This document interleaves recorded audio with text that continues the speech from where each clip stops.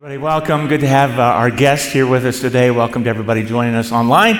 As always, we hope you can join us in person very soon. Be sure to greet and meet people you don't know around here. Let's make sure everybody always feels welcome. We are continuing through John's Gospel, and that was the complete 9th chapter of John's Gospel, but we've actually been in this Gospel for a long time. This is a new series we're starting today, but if you want to go back and see any of the previous series messages, you can listen to the podcast, you can watch them online. This is really an amazing story of opening eyes, both physically and spiritually. I don't know about you, I love watching those videos online of people who are blind or at least partially blind, getting to see clearly for the first time. You know, there's ways that you can cure or heal at least partial blindness through technologies and through treatments. And so, for example, you might see a video of them putting a pair of little bitty baby glasses on a little baby and getting to see her mommy's face for the very first time. I'm not an emotional guy at all, but even those, get to me. So just wanted you to see a few more examples in this video.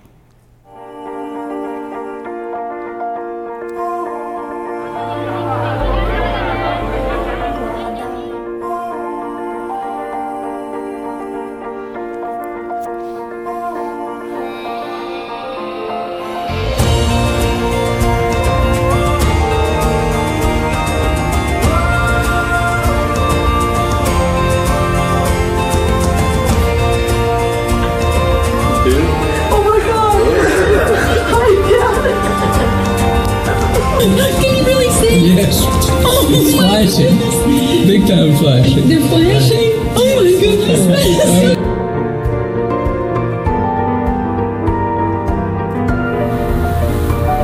Oh my God. This is so amazing.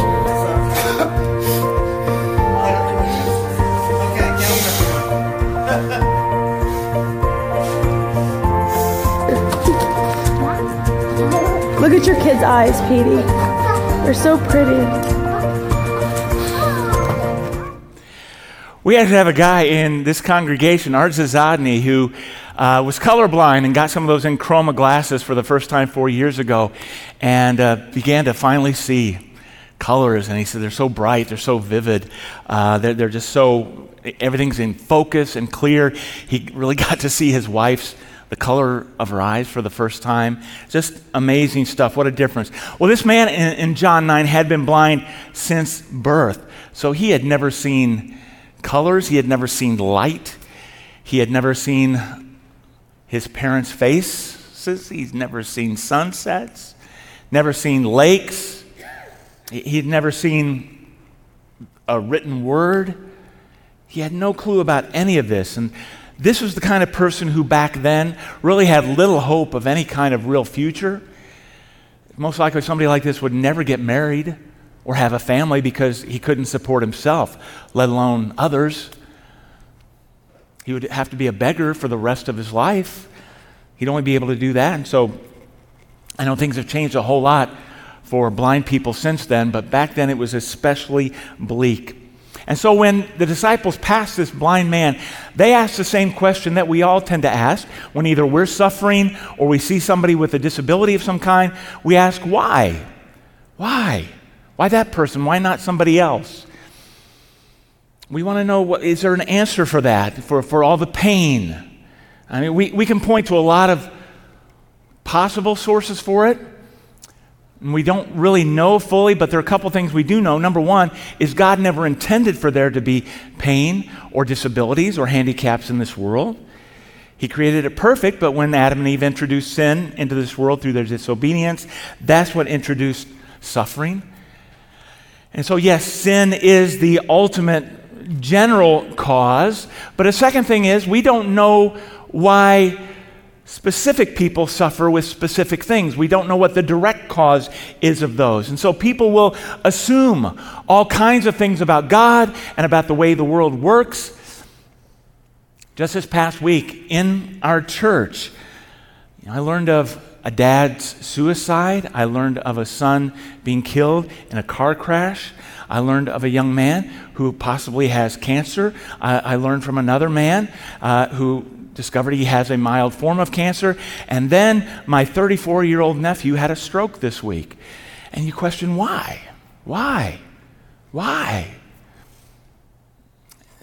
People assume all kinds of things, and the disciples did the same thing. Well, there's got to be a reason for it. Maybe this guy did something bad to deserve it, or maybe his parents did something bad, and their child is paying the price for that.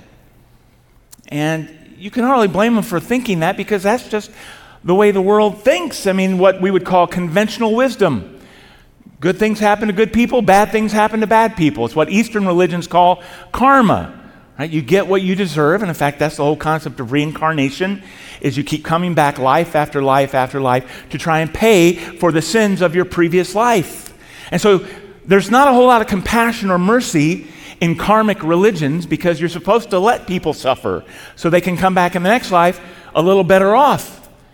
And you might even think that's a biblical idea, because it says you reap what you sow. That's what Job's friends thought 2,000 years before Jesus. Job, as you know, was suffering horribly. His friends tried to convince him to repent for whatever he had done wrong to deserve all that suffering, but Job maintained his innocence. And the point is, these friends had absolutely no idea what was really going on behind the scenes, why God was allowing Job to suffer. Not because he was bad, but actually because he was good. He was testing his faith. Now, sometimes it is your fault. You do reap what you sow. You do harmful and dangerous things, and you pay the price. You make these lifestyle choices that affect your health or affect the health of others. That mom drinks or smokes, and that baby pays the price for it. So yes, some are bad, but some are just broken. We live in a fallen, broken world, and we can't presume to know the reasons why some people can't see or walk or talk or hear or have congenital disabilities or chronic pain or cancer, whether they've been good or bad, any of that. Now, I will say, if you are suffering, it's wise to stop and consider, have I done something to bring this on to myself? Is my sin somehow contributing to it? But ultimately, God has his plan, and he works through his providence, and his permissive will allows us to go through difficult times. His will is mysterious, and that's why Jesus says in verse 3, it was not that this man sinned or his parents, but that the works of God might be displayed in him. So Jesus doesn't even deal really with the causes of suffering. He addresses the results and the purposes of that suffering. Whatever the cause, he allowed it to happen so that healing could take place and God could be glorified. God didn't do this to this man so that he could be healed, but he's going to use it to show his power, his compassion.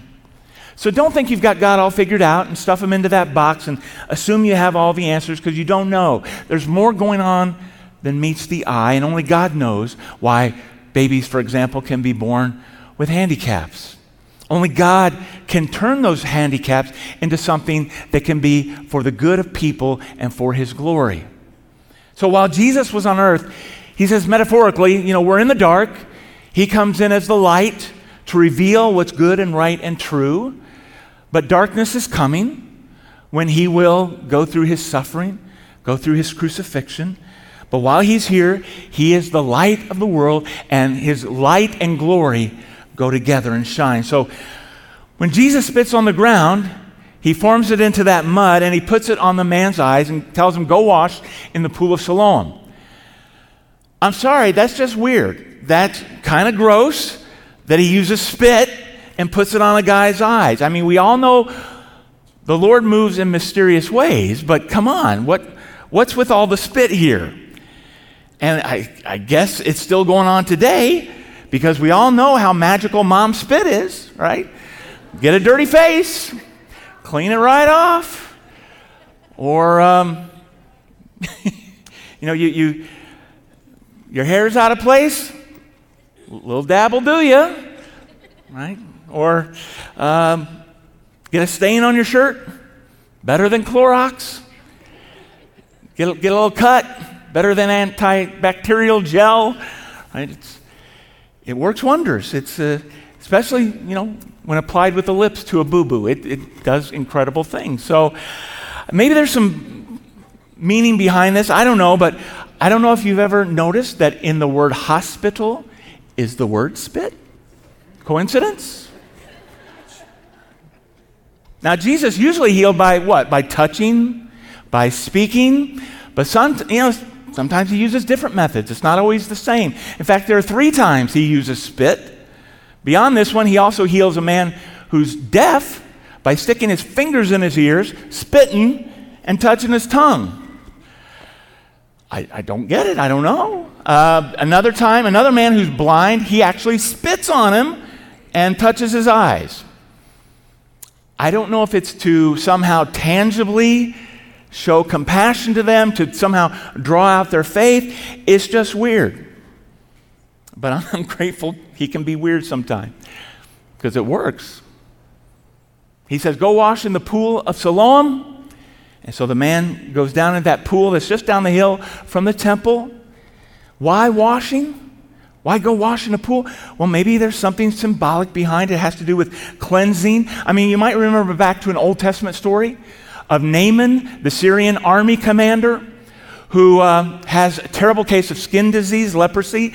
So he humbles himself and goes to the nation of Israel and seeks out the prophet Elisha for healing. And Elisha tells him, well, go wash in the Jordan River 7 times, which really ticked him off because Naaman was a great man in Syria and he expected something a little bit more lofty for him to do than to go wash in that dirty Jewish river.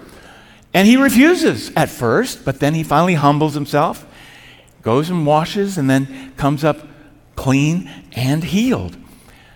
That's why our big idea is be willing to believe the truth so you can see. Even if it's weird, even if it doesn't make sense, you want to see, you better believe. Look, when the Lord tells you to do something, just do it. Don't argue with him. Lord, it doesn't make sense. I think about how he tells us now to go down and be baptized. Go wash in the water. He said, that doesn't make sense. That's just weird.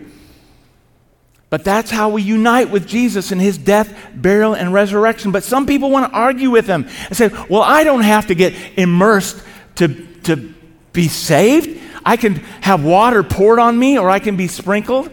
Really? Who said that? Did God say that? Show me where God said that. Well, who told you that? Well, my church, the Pope, my priest, my Protestant pastor told me. But did God? I mean, how did Jesus get baptized? He traveled all the way out to the Jordan River and went down into it and came up out of it. That's what the word means, to be immersed. Yeah, but you don't need to be baptized to be saved. Well, who says? Did God say that? No, but my church said that. My denominational creed or council said that. But did God say that? Didn't Jesus say in Mark 16:16, he who believes and is baptized will be saved? Yeah, but if you say you got to be baptized to be saved, then you're a heretic. I am? I'm not the one who said that. I'm actually just quoting from the Bible. God said, for example, in 1 Peter 3, baptism, which corresponds to this now, what? Saves you. Not as a removal of dirt from the body, but as an appeal to God for a good conscience through the resurrection of Jesus Christ. Yeah, but if you say baptism saves you, then you're a baptismal regenerationist. I am? Who says? Is that what God said? God didn't say the water is saving you, did he? He's saying it's an appeal for a clean or good conscience. It's responding to what God says that makes it effective, not the water itself. But come on, that's salvation by works. Who says? Did God say that? He didn't say it was a work. He said it was an appeal. We're saved by grace through faith in baptism as the place or occasion for receiving the promises of God. So don't argue with me. You got an argument with God. But it's weird to be baptized. It's just so undignified. Yeah, it is. I mean, it's hard to be dignified as you're getting all dunked and coming up and your hair's a mess and you're sputtering around. Oh, there's nothing dignified about that. Pretty humbling, which is probably the point. We need to humble ourselves. Stop arguing with God. Just do what he says. He knows what he's doing. Trust and obey. Now that blind man, he doesn't question it. He just goes and washes in the pool, and he comes up seeing for the very first time. Seeing light for the first time. Seeing color. Seeing water. Seeing faces. Seeing the beautiful temple of God for the very first time. Goes home to his neighborhood. Sees all of his neighbors and family's faces for the first time. Everybody's buzzing about the blind man that's been healed. They ask him how did it happen? He says, Jesus. So they take him to the Pharisees, to the religious leaders, but he had healed on the Sabbath. So they begin to interrogate him. How did this happen? Jesus, today, on the Sabbath day, you're not supposed to work on the Sabbath day. Obviously, making mud and healing you is work. Therefore, Jesus is a lawbreaker. He is a sinful man. This cannot be a legitimate, true healing. So some were denying flat out with a miracle right in their face that this even happened. This is a fraud. Now, we can see that today with deep fakes, and CGI and all that stuff, but not right in front of your face. And others were saying, well, wait a minute. He really is healed. So how can Jesus be a sinful man?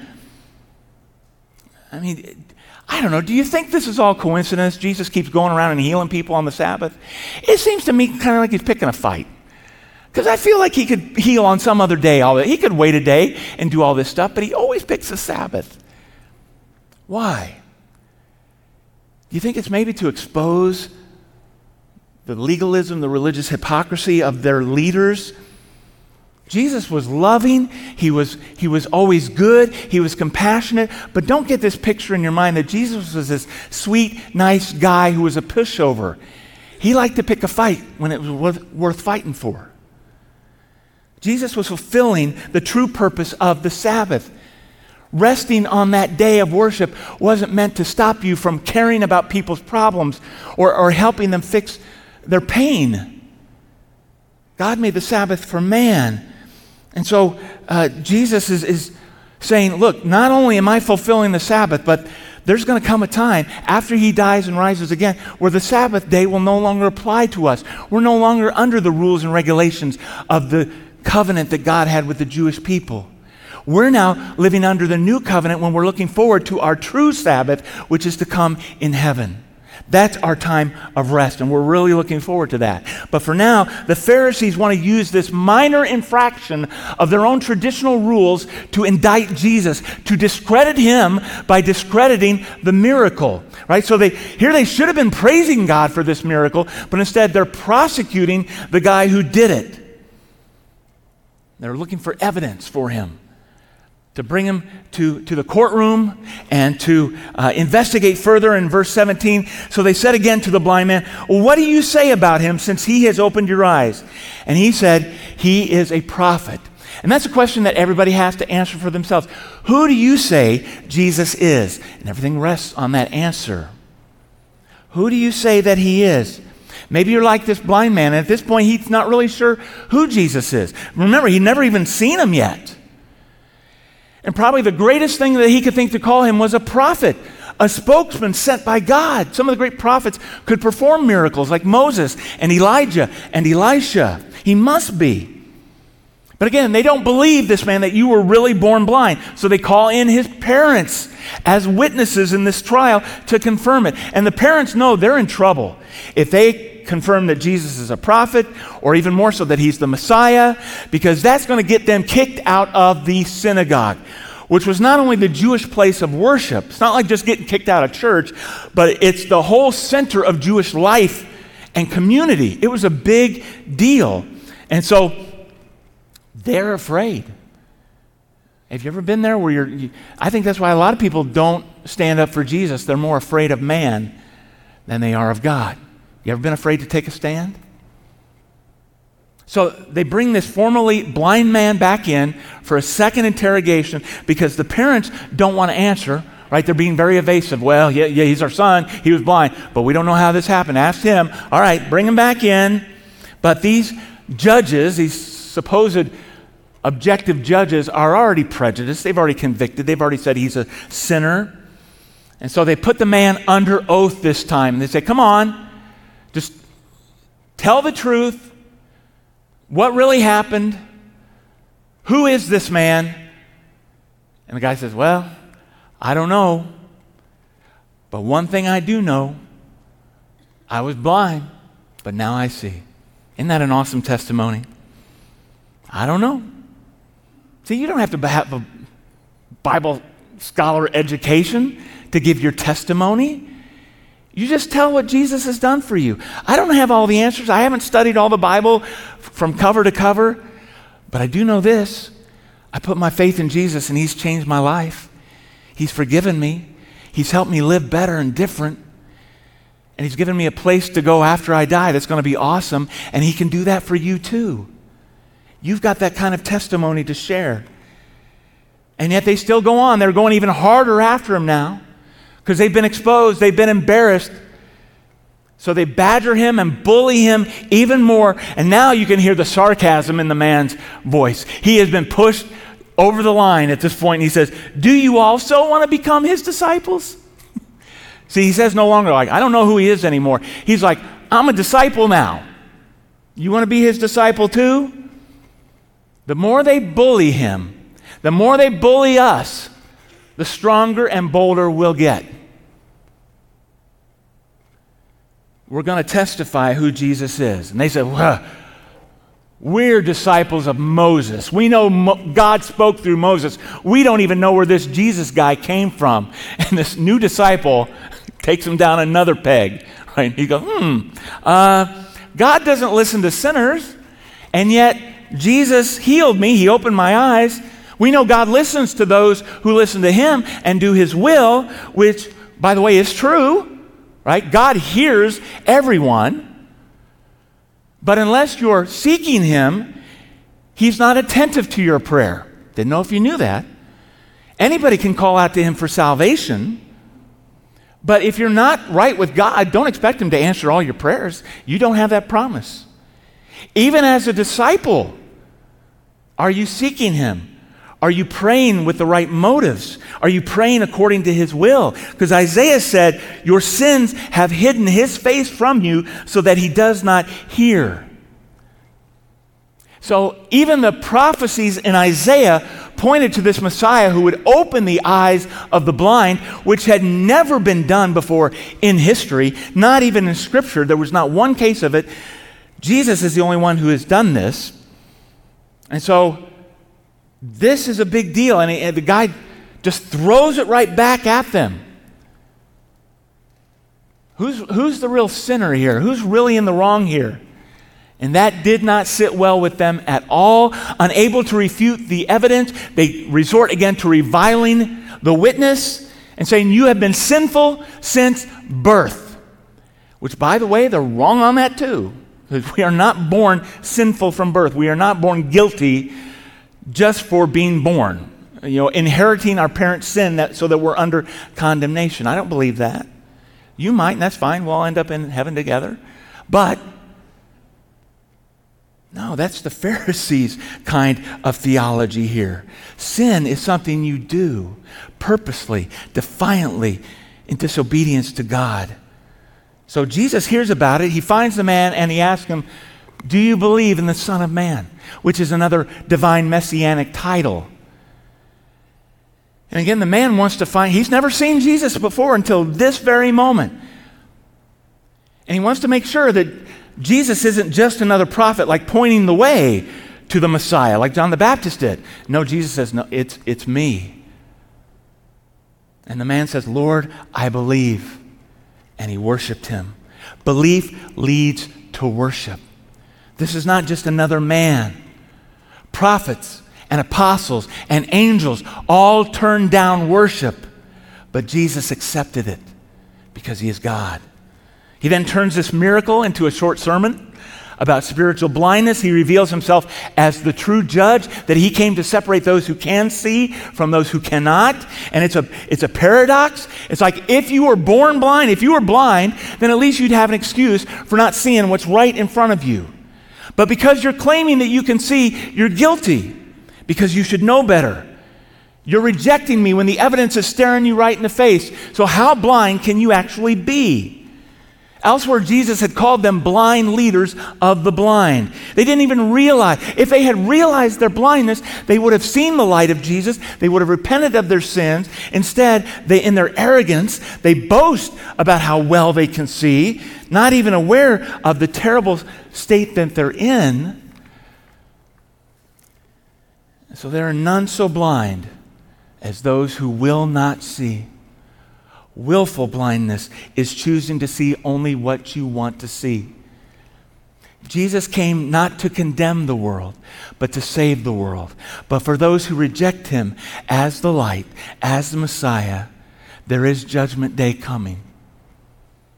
Jesus is the ground for judgment. It's all about where you stand with him. Who do you say that he is? The Pharisees could have trusted Jesus and been saved, but instead they will die in their sins. So be willing to see the truth, to believe the truth so that you can see. It's about being willing to. Do you want to or do you not want to? And look, we've all got blind spots. None of us is perfect. None of us sees everything. None of us has all the answers. But we better be open and willing to remain in the light instead of remain in the dark. And if you don't know about that at this point, then take a step into the light this week. Would you read the Gospel of John for yourself? Would you examine the evidence for Jesus in God's Word? Open the Bible this week and check it out, because I want you to be able to say, I believe. Look, we're all beggars. None of us is worthy. None of us is deserving. We're all like that blind man. We're all like the old hymn, Amazing Grace. How sweet the sound that saved a wretch like me. I once was lost, but now I'm found. Was blind, but now I see. So what's the best thing you can do this week? Be prepared to face God, to stand before him face to face. People die every day, right? You know that you're going to die physically one day too, unless Jesus returns first.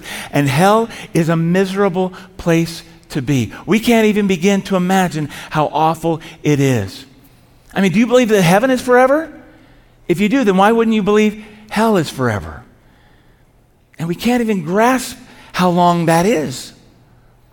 I mean, go out and find a tree and start counting the leaves on that tree. Every leaf represents 1,000,000 years. And once you've counted every leaf on that tree, go to the next tree and count every leaf on it. And then count every leaf on every tree in the world. And you still haven't begun to touch how long eternity is. So the best thing you can do with the time that you have is to make sure that you're going to heaven and not hell. What do you say about him? Do you believe he's the Son of Man, the Son of God, the Savior? If so, would you repent today? Would you be baptized into him? We're ready for you. It's going to look weird, but we got towels and robes and clothes and all you need. Be weird for a few minutes today so you know where you're going, so that you're forgiven, you're cleansed, you're filled with the Holy Spirit. See us after the service. Actually, we're going to have some music playing in a few minutes here. There's always a couple people down here at the front. Don't hesitate. Come down and talk to them now, or meet us out in the lobby afterward, or up here afterward. They're still here to answer your questions, to pray with you. If you'd rather text or email us, we'll get back to you right away so that you can make that decision to follow Christ, or we can help you. Maybe it's just to come back next week. We continue on. John chapter 10, we're going to talk about how Jesus gives abundant life. So you're going to want to be here for that. Bring a friend. Share your testimony. If they can't come on Sunday morning, tell them about Sunday night. Sunday Night Simple at 6:30. But during these next few moments of quiet time, it's another way to respond. If you're a believer in Christ, we share in communion every week. You get the bread and the cup to remind us of his broken body and his shed blood. If you're not a believer yet, use this quiet time to think and pray and reflect.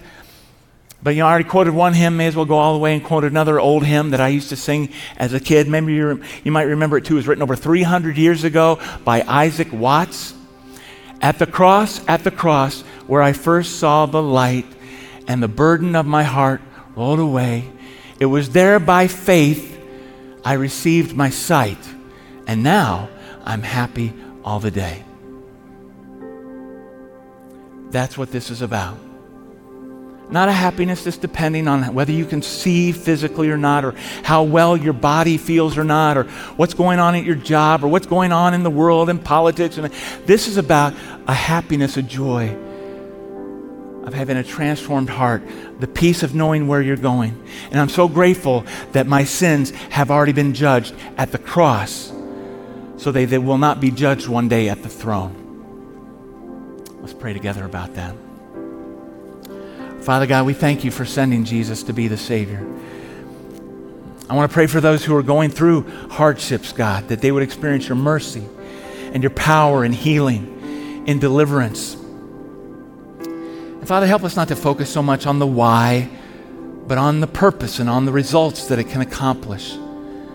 That you let those disabilities, all those deficiencies, draw us closer to you and glorify you. And that we grow in our faith and it would deepen our worship. And if there's not healing, then God, help us to be patient and to be at peace and to keep persevering. We're so grateful for your healings, whether they're supernatural and instantaneous, or you're just providentially working through the natural, gradually, even slowly. Strengthen us to trust and obey. Open eyes to the truth, soften hearts, enlighten minds. Lord, I pray that there would be people today who would be baptized, saved, that they would live forever. God, thank you for your grace instead of karma. We believe in you. We worship you. We want to go all in. In Jesus' name, amen. Use this time quietly or come to the front.